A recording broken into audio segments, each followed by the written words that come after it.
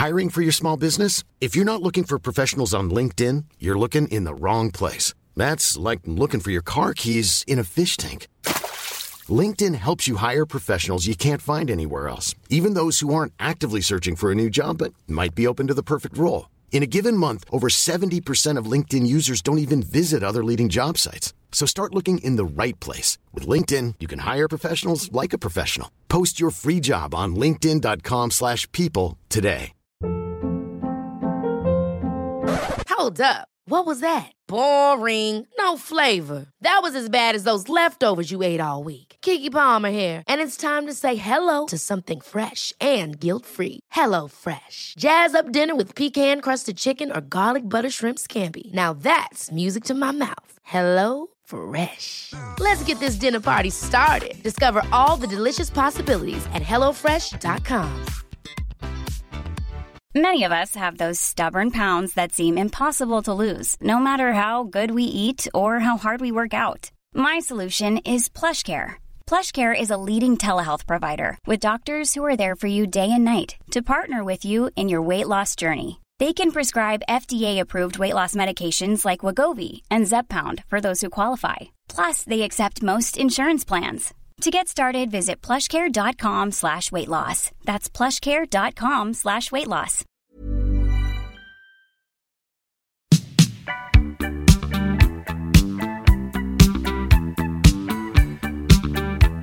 Welcome to the Capital Club podcast. This episode is brought to you by Excelsior Capital, an investment platform focused on democratizing private equity by providing individuals access to direct opportunities. To learn more about the firm and the Capital Club community, visit our website at www.excelsiorgp.com and connect with Brian on LinkedIn.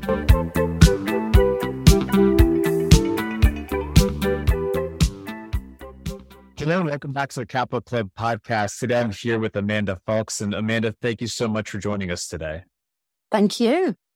You have come a long way, and it's late your time. And so I appreciate you carving out part of your schedule. As background, Amanda's been in practice as a wealth counselor with high net worth individuals in the UK and internationally for over 2 decades. She works with the internal challenges that being a wealth holder brings, and her clients describe her as a trusted confidant in their personal lives. So let's start with your personal life.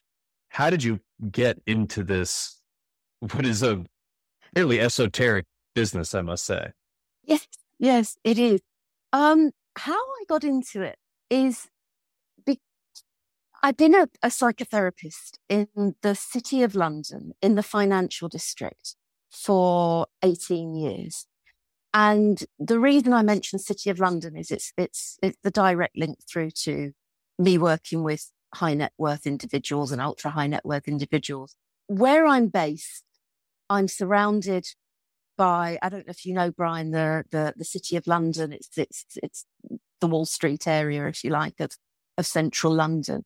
You have just referred to it as the city, if I'm correct. We just call it the city. The city, yes, yeah. The city. And so it's a square mile. If anybody doesn't know it, that we're speaking to, it's a square mile within this very, very centre of London. It's a very old part of London. And it's where banking started, in coffee houses.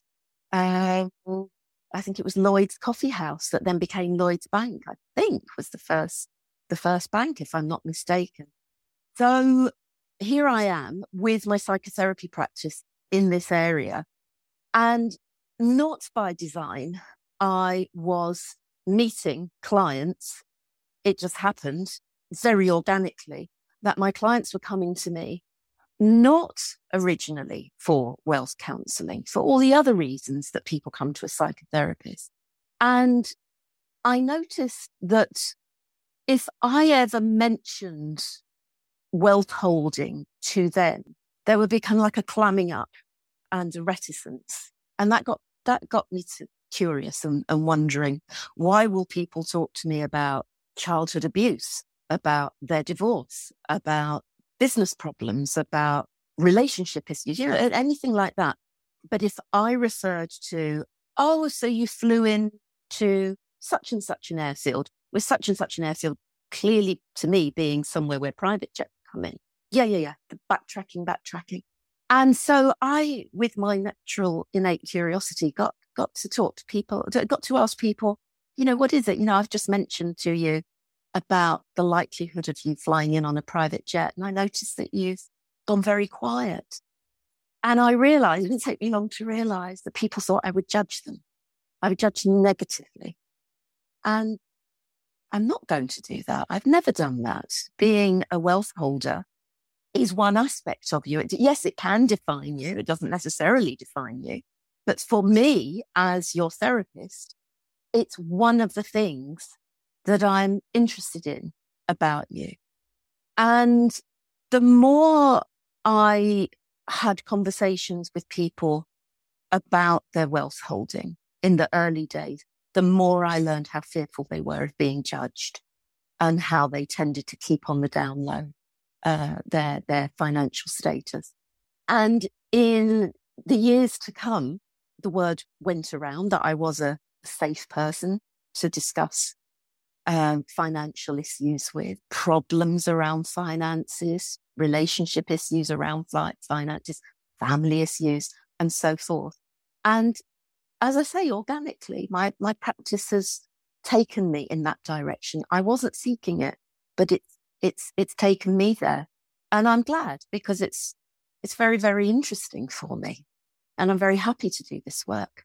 It's fascinating. And I read an article that you were quoted in about this issue, about wealth counseling. And I just sent you a cold note, and here we are, because I think it's fascinating too. Let's get some definitions out of the way so that we can explore a little bit deeper. Yes. Can you talk a little bit about what wealth counseling is and the relationship it may or may not have with psychotherapy, psychiatry, psychoanalysis, just so people understand exactly kind of your subject matter expertise? Yes, that's a fantastic question, and something I really wanted to discuss with you, because I've realized in reading profiles of other wealth counselors, mostly in the States, because in the UK, I can only find 2 other people doing this. But I'm learning that wealth counseling means different things to different wealth counselors. And what it means to me is it's the personal interface between the individual and their wealth that really, really interests me. So people are born into wealth, or they acquire it as they make their way through life. They work hard, they sell a business, they get divorced, they inherit, or they're in receipt of an intergenerational wealth transfer. And people generally tend to see you as lucky and that you should be happy. And in fact, for some people, neither of those things is true. And people tend to seek me out for wealth counseling, either when a change in circumstances has happened or is about to happen, or they've had enough of trying to make sense of an enduring problem on their own. And if their circumstances has changed or is about to change, I help them to make choices and decisions that are supportive of who they are at their core. And I help them with the psychological and emotional aspects of change. I am a psychotherapist at heart.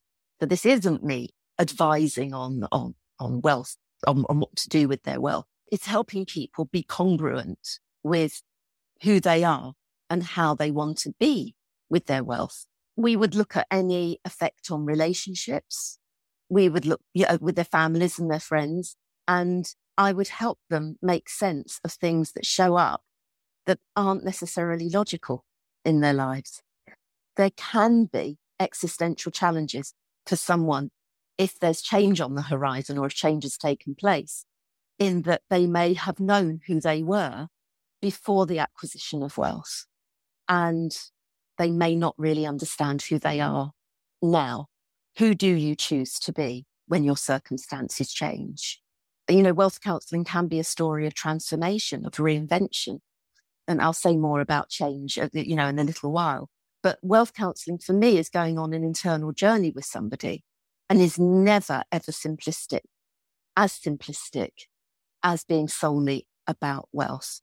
We're multidimensional, and there's always a bigger context for wealth. There's always a bigger picture to explore, Brian. And wealth wealth counseling for me, the wealth is a dot in my vision that I pull on, and a long string starts to appear and unravel, and the whole world appears to both of us, me and my client, that you as my client may never have talked about before. You may never have talked about before, and may never even have fully considered before. And it can be a deeply personal journey, and it's never less than fascinating. And it could be emotional. It could be to do with loss. It could be to do with grief, trauma, family history, betrayal, challenging relationships. They can all be part of the landscape. Experiences that I see as being able to take a chunk out of a person can be around the issue of wealth. Of course it can. And we're recording this on the day, at least in the States, that the Queen Elizabeth has passed away. And I think this is a good example, right? You're talking about, on one level, maybe the largest transfer of wealth that will occur in Britain ever, or at least, one of the largest, wealthiest families in the UK. There's this transfer of wealth that is occurring simultaneously. But then there's the other side of the story, which is there is a death involved, right? This inheritance is triggered by a very sad event, the loss of the Queen. And so I think it's important for people to understand this distinction, or this odd duality that can occur, where Charles has had a liquidity event, but he's also suffered this horrendous loss in his life. And there are people that will help him with the capital side of it, but then there should also be professionals involved with his emotional well-being. Yes. And that's really where you come in, correct? That's exactly, Brian. Yes, you've got it. Exactly. That's exactly where I come in. Charles will be anybody where there's a transfer of wealth.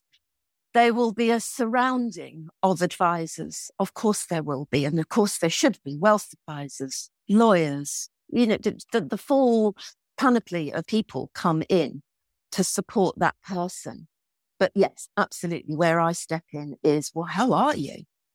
And also where I come in is, I have no personal investment on what you do now. I just want you to be congruent with what your wishes and desires are. I want you to have peace. And yes, of course, with any transfer of wealth, there's the potential for issues to come in that you're not expecting. Be it as you're flagging up with Charles, with a bereavement, however much that might be expected in a lady of 96 years old. I don't suppose anybody thought she was necessarily going to die yesterday, my time yesterday. So there's going to be all the accompanying shock and distress to encounter. Same with selling a business, same with getting a divorce, same with being in receipt of a lifetime gift. These things can be really loaded, really, really loaded. And people often don't know how to make sense of them personally. I've been thinking about this conversation with you this evening, and I thought maybe it would be helpful to illustrate some things that some issues that I've worked with. And I absolutely want to prefix anything I say now with the fact that I keep everything 100% confidential that clients tell me. So anything I say is not about a particular person. So what I've done is I've created scenarios to exemplify the kinds of things that I've worked with. Would that be helpful if I were to run through a couple of things like inheritance? Yeah, this is perfect, because I was going to ask, what are some common threads that you see over and over again? What are some fact patterns that repeat themselves within your clientele, so that maybe we could extract some learnings from that? Yes, absolutely. So the most common things that I work with are inheritance, intergenerational wealth transfer, and people selling businesses. That they're the most common things. They're not the only things, but they're the kind of the bedrock of my practice. So as we're talking about what happened in England in the last 24 hours, inheritance would absolutely be something that I'd like to talk about a bit more. So inheritance, well, obviously, this can denote a massive change in a person's life. And with it would come the grief of a bereavement. And again, as I said, this isn't about a real person, but I'd written it as a little story because it's a good way to illustrate it. I had a young client who was in receipt of a tsunami of wealth that he nearly drowned in. He gave up his job, which he loved. And the job also gave him a vibrant social life. He had very, very good relationships with colleagues. And instead, he started to sleep in late, watch daytime TV, and did lots of pointless internet shopping. By the time he came to me, I would say he was stuck in a bereavement pattern, because what I've just described is a pretty common bereavement pattern, which then tipped into a pattern of spending that I would call almost addiction-like. It was certainly destructive, if not quite addictive, buying loads of things that he didn't really want or need, and he kind of felt lost in it by the time he came to me. I would say that he was destabilized by the inheritance, which he expected to come when he was much older. And by then, the sum of money that he inherited would have been considerably diluted. He had a welter of conflicting emotions with the loss of a parent making this inheritance available to him. So we believe that money can make us happy, and indeed it can make life easier, and it can make some people happy, but it can also throw people completely off course, especially if somebody is young, if you're a young inheritor, and you're not in a position yet in life to know how you want to be with money. So there was a true story of transformation through therapy, and crucially, over time, he reined in his spending, and he got to grips with what he really wanted to do with the money, and appointed a lawyer who put him in touch with an excellent financial advisor. And where I believe I was useful was he would discuss different people with me. Oh, I've met this lawyer. She seems fine. But I was a bit concerned about these aspects, and we would discuss and debrief. Oh, and this lawyer's, and now I've met a lawyer that I feel much more comfortable with. And now they've suggested a financial advisor, and they seem fine, or they don't seem fine. So we between us, I guess I could describe it, Brian, as I accompanied him on a journey of finding the right people, gathering the right people about him.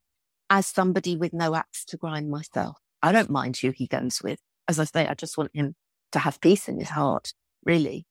So he ended up buying rental properties that he gets a steady income from now. As I say, he's reined in all the destructive behavior. The bereavement aspect has gone down, and he's got himself a job, which, although he doesn't need the salary, it brings back structure into his life, it brings meaning, purpose into his life, and self-worth as well. And the respect of his new partner that he's met, because the partner coming home in the evening to see her boyfriend, who hadn't been out doing anything all day, she didn't have that much respect for him. So he's regained self-respect, he's reconnected with the world of work. So that's an idea of what can happen in inheritance counselling. I hope that makes some kind of sense to you in how I've described it. I mean, please ask me if something doesn't make sense to you. No, it does, and it's certainly a fact pattern that we hear about often. And my question for you is to what extent do you think the issue is that there needs to be a sense of self identity beyond just the money? Because it seems like when the money is the only thing that defines you, there's a spiral into self-hatred, destructive behavior, depression, and a drifting almost into the world. Yes, absolutely. It can't be the only thing that defines you. And the three words that are the basic tenet of my practice, Brian, are meaning, purpose, and structure.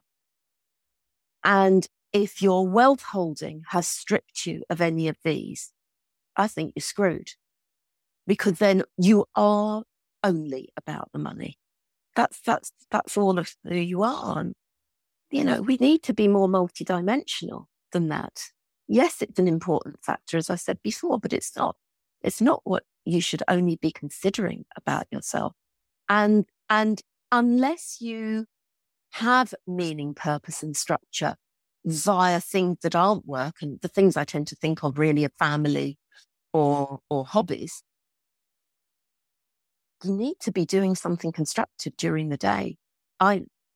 That's what I would always advise somebody to do. Always keep involved with something that blows your hair back, really. Otherwise, you are circling the drain, aren't you? As you've just described, of depression, of addictions, because your belief in yourself is really, really flattened. And there's no reason why wealth holding should do that to you. There's no good reason why wealth holding should do that to you. There's always options, but people might not see them alone. They might not see them. I tell my children in more simplistic terms, because they're little still, but success in whatever you're pursuing does not equal happiness. Because I've seen many times, there's an old adage, the investment banking world in America, that the saddest person in town is the one that just sold their company for $50 million. Oh, yeah. Because the pursuit was their happiness, and they achieved this goal that they had been chasing for a long time. And when they hit it and the money comes to the bank account and they wake up with nothing to do, it can get pretty scary and dark for those people pretty quickly. Yes, 100%. And my favorite time to start working with somebody around selling a business is a year before they sell. A year before they go to market, if in fact they do go to market. It might be that they're approached and they don't need to go to market, but at least a year before, to start looking at who you're going to be on the other side of this. Who do you want to be on the other side of this? It's the same as retirement. It's the same thing. Who do you want to be in retirement? Because the business has defined you for a long time. As you say, the saddest person in town can be the person who's just sold their business for a huge amount of money. What then? There's that litmus test of when you're at a cocktail party and somebody asks you what you do.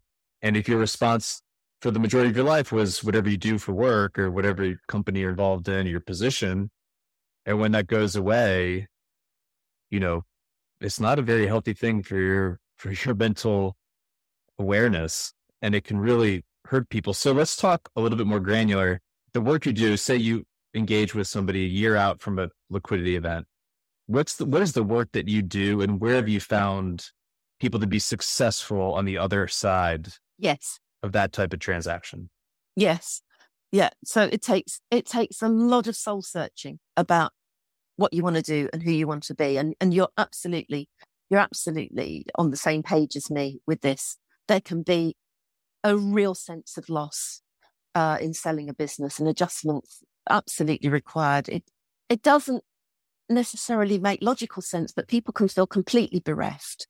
And it should be fantastic, shouldn't it? It should be absolutely fantastic. More time and more money. You'd think that's what everybody wants. But what do people do? What do people do then? And when advisors say, whichever advisor it is, well, you needn't work again, which is meant as a very good thing. And I think that that's a kind of a projection coming from the advisor. The advisor might not ever want to work again if they had the opportunity not to. The belief that everybody wants to hear, you don't have to do anything again, I think is a mistaken belief, because it can have the effect of pulling the rug out from under somebody. Well, what am I supposed to do? What am I supposed to do now? And I've seen people in crisis with that rug being pulled away. It's possible that it might be more, or it's likely perhaps that it might be more advantageous not to be working to continue earning. But it's crucial to start looking at what you might want to do, what's going to make you get up in the morning once you've sold the business. I remember working with somebody to whom this was said, you needn't work again. And just that statement, upon selling his business, just that statement to this particular person just kind of stopped him in his tracks in every respect. As a hobby, he'd been a landscape painter for years and just stopped painting. He couldn't get back to his art. He no longer blogged about art galleries, which he loved doing. And he certainly didn't want the stress of setting up another business. Kept taking trip away after another trip after another trip. But the trouble is, Brian, you take yourself with you wherever you go. And I learned over time that people, that this going away that this person did, constantly going away on trips, was trying to escape this. What do I do now? What do I do now? Who am I now? What am I trying to do now? One day in our work together, I said to him, at what point in your life did you feel most alive? And what was it that made you feel most alive? And it turned out that volunteering for an aviation organization, an NGO, that made food drops into famine situations was the time at his life when he felt most juicy, most lively. And he's now back with that organization, but in a trustee role. And he's investing in the NGO. And he's taken his inestimable financial knowledge to help that organization. He's very committed. And, his life force has returned, really, now. It didn't take much. It didn't take much to turn the thing around. It's just people tapping into their innate knowledge of themselves, their innate memories of themselves. What do I enjoy? What do I like? If your life has been about building the business, it's easy to forget what else makes you feel alive, because the business has provided that for you for so long. There's always more. There's always more. It's just asking the right questions to unlock that's required to unlock what there is.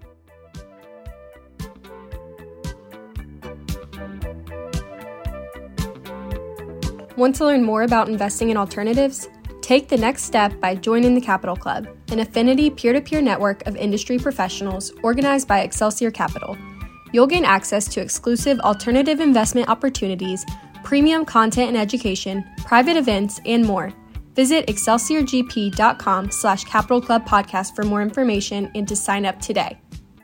So, self-reflection, being open and vulnerable to a professional teasing these things out from you. It sounds like where I've had mentors or people 10, 20 years, I'm 40, older than me, talk about the empty nest syndrome and just the words we use and the framework that our culture puts on it.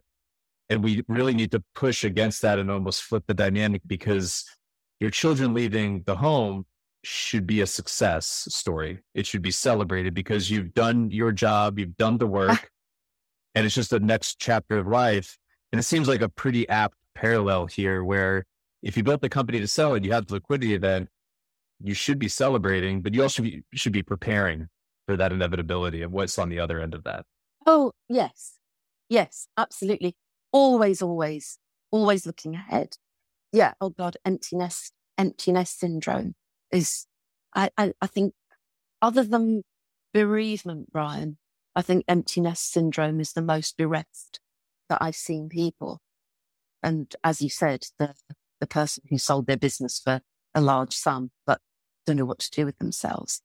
So what are some, if people are listening to this conversation and examining their own behavior, what are some red flags? What are some things that, if they're being honest with themselves, they are behaviors that they should start monitoring and considering making some changes in their life so that they can deal with this inevitability of this season of life ending and another one beginning? I would say always remaining in your integrity is essential. And what I mean by that is not integrity in the way that the word's usually used. The way I mean it is always being authentic with yourself about who you are at your core and what's important to you in your heart.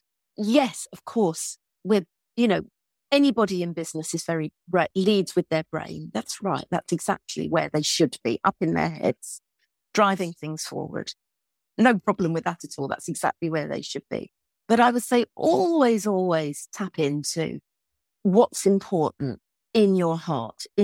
By your heart, I mean your core. There's a lovely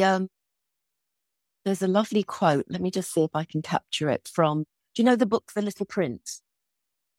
Sure. There's a lovely quote that's it is only with the heart that one can see rightly. What is essential is invisible to the eye.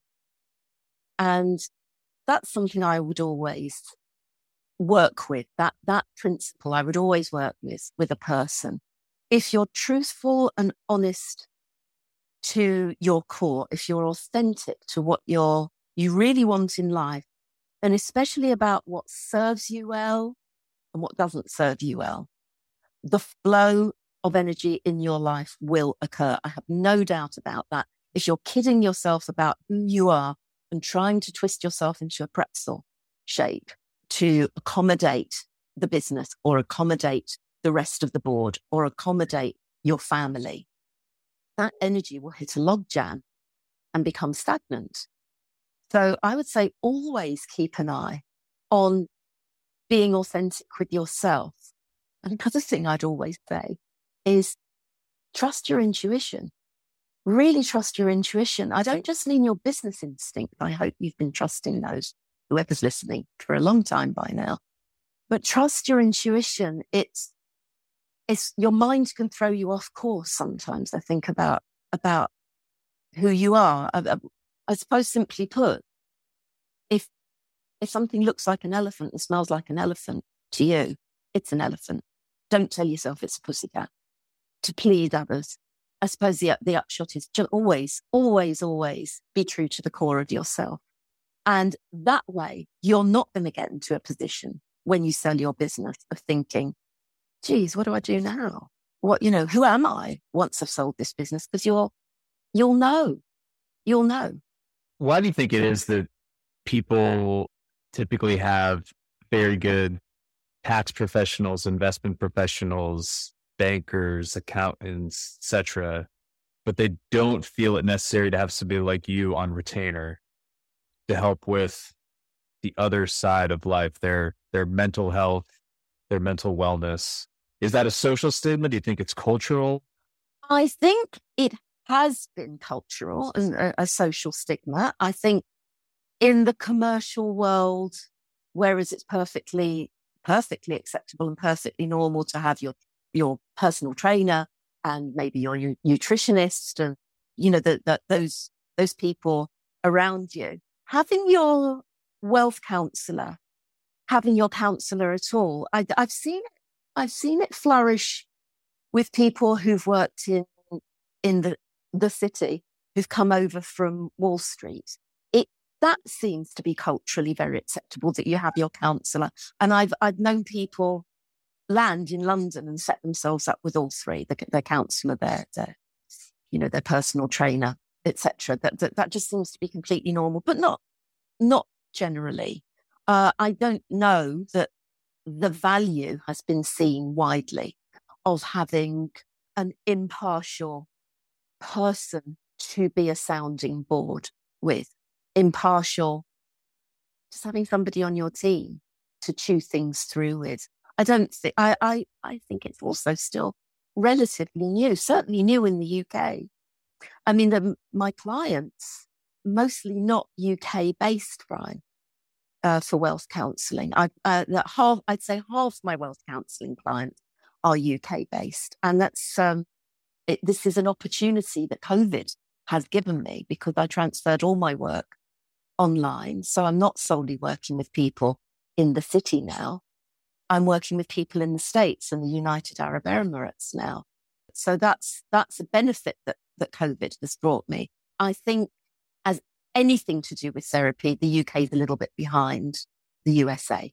Yeah, I would think like everything on Wall Street, if people thought that they could gain an edge and optimize their performance, they will do it, right? And that show Billions was probably a catalyst for a lot of people to start thinking about having professionals on retainer internally to help their professionals work through whatever issue that they have to work through. And that's interesting about the difference between UK and non-UK in terms of your client base. Yeah. Yeah. Yeah. And my USA clients seem more naturally willing to talk about their wealth holding. I don't notice, or so far, I haven't experienced I'm going to flag up uncomfortable things, shame and guilt that I notice sometimes in British clients, real discomfort.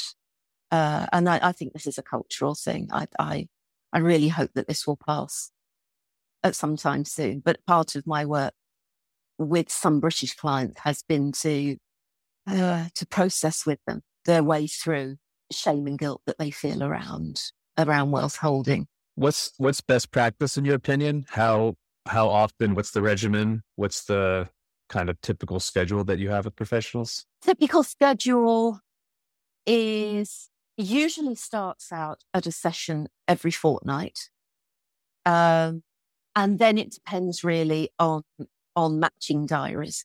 It can stay at once a fortnight for a session and sometimes broadens out to 3 weeks or a month. I really don't like sessions to go beyond, having a month's gap, because then, we can go off the boil really if it's too long, but 2 to 3 week sessions. And then for how long, that's a piece of string. That depends on the issues that my client would bring, really. And so what about yourself? I know oftentimes within the professions that we kind of mentioned at the beginning of the show, it's best practice for a therapist to have a therapist. Oh, yes. What do you do in your own personal life to find equilibrium, to find peace? Well, first of all, I'll address what you directly asked. Yes, I have a therapist, and I have what we call in my profession a supervisor. And the word supervisor is different to how it is in other commercial practice. This isn't somebody looking over my shoulder to make sure I'm doing it right.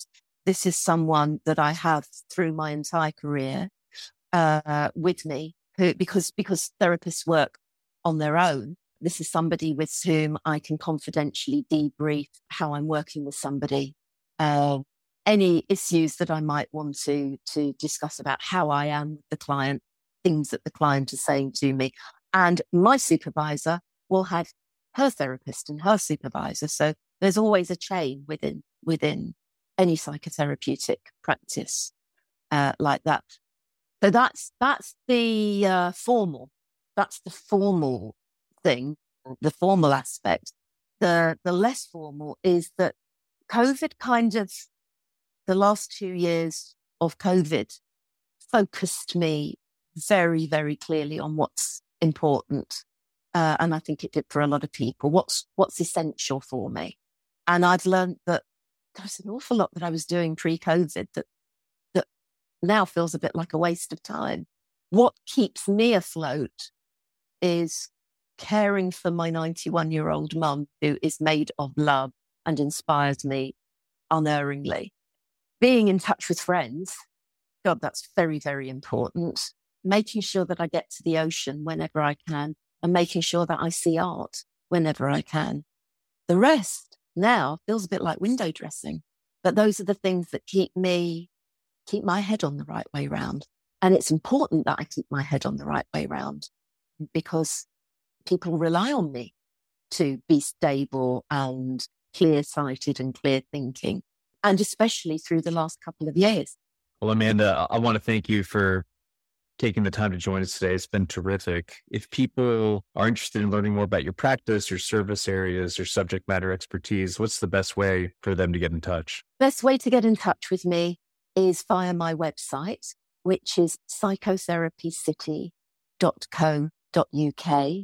And my email address, which is visible on the website, is amanda@psychotherapycity.co.uk. And I'll say you've got some great resources and content on the website. So I definitely encourage people to go and check it out. And So Amanda, thank you again for coming on. It was a ton of fun and really engaging conversation.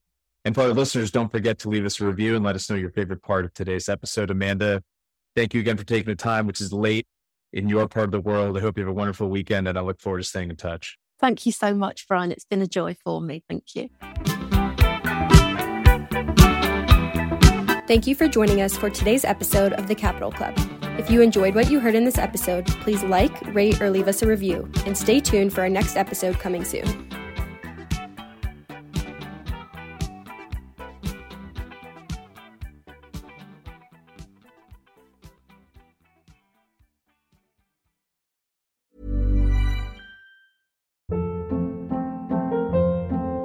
Hold up. What was that? Boring. No flavor. That was as bad as those leftovers you ate all week. Keke Palmer here, and it's time to say hello to something fresh and guilt-free. HelloFresh. Jazz up dinner with pecan-crusted chicken or garlic butter shrimp scampi. Now that's music to my mouth. HelloFresh. Let's get this dinner party started. Discover all the delicious possibilities at HelloFresh.com.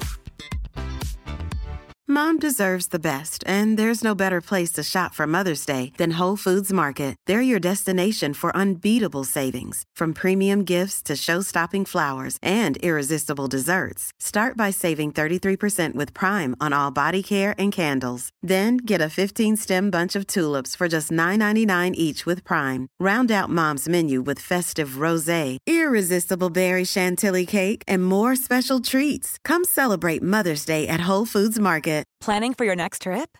Elevate your travel style with Quince. Quince has all the jet-setting essentials you'll want for your next getaway, like European linen, premium luggage options, buttery soft Italian leather bags, and so much more. And is all priced at 50 to 80% less than similar brands.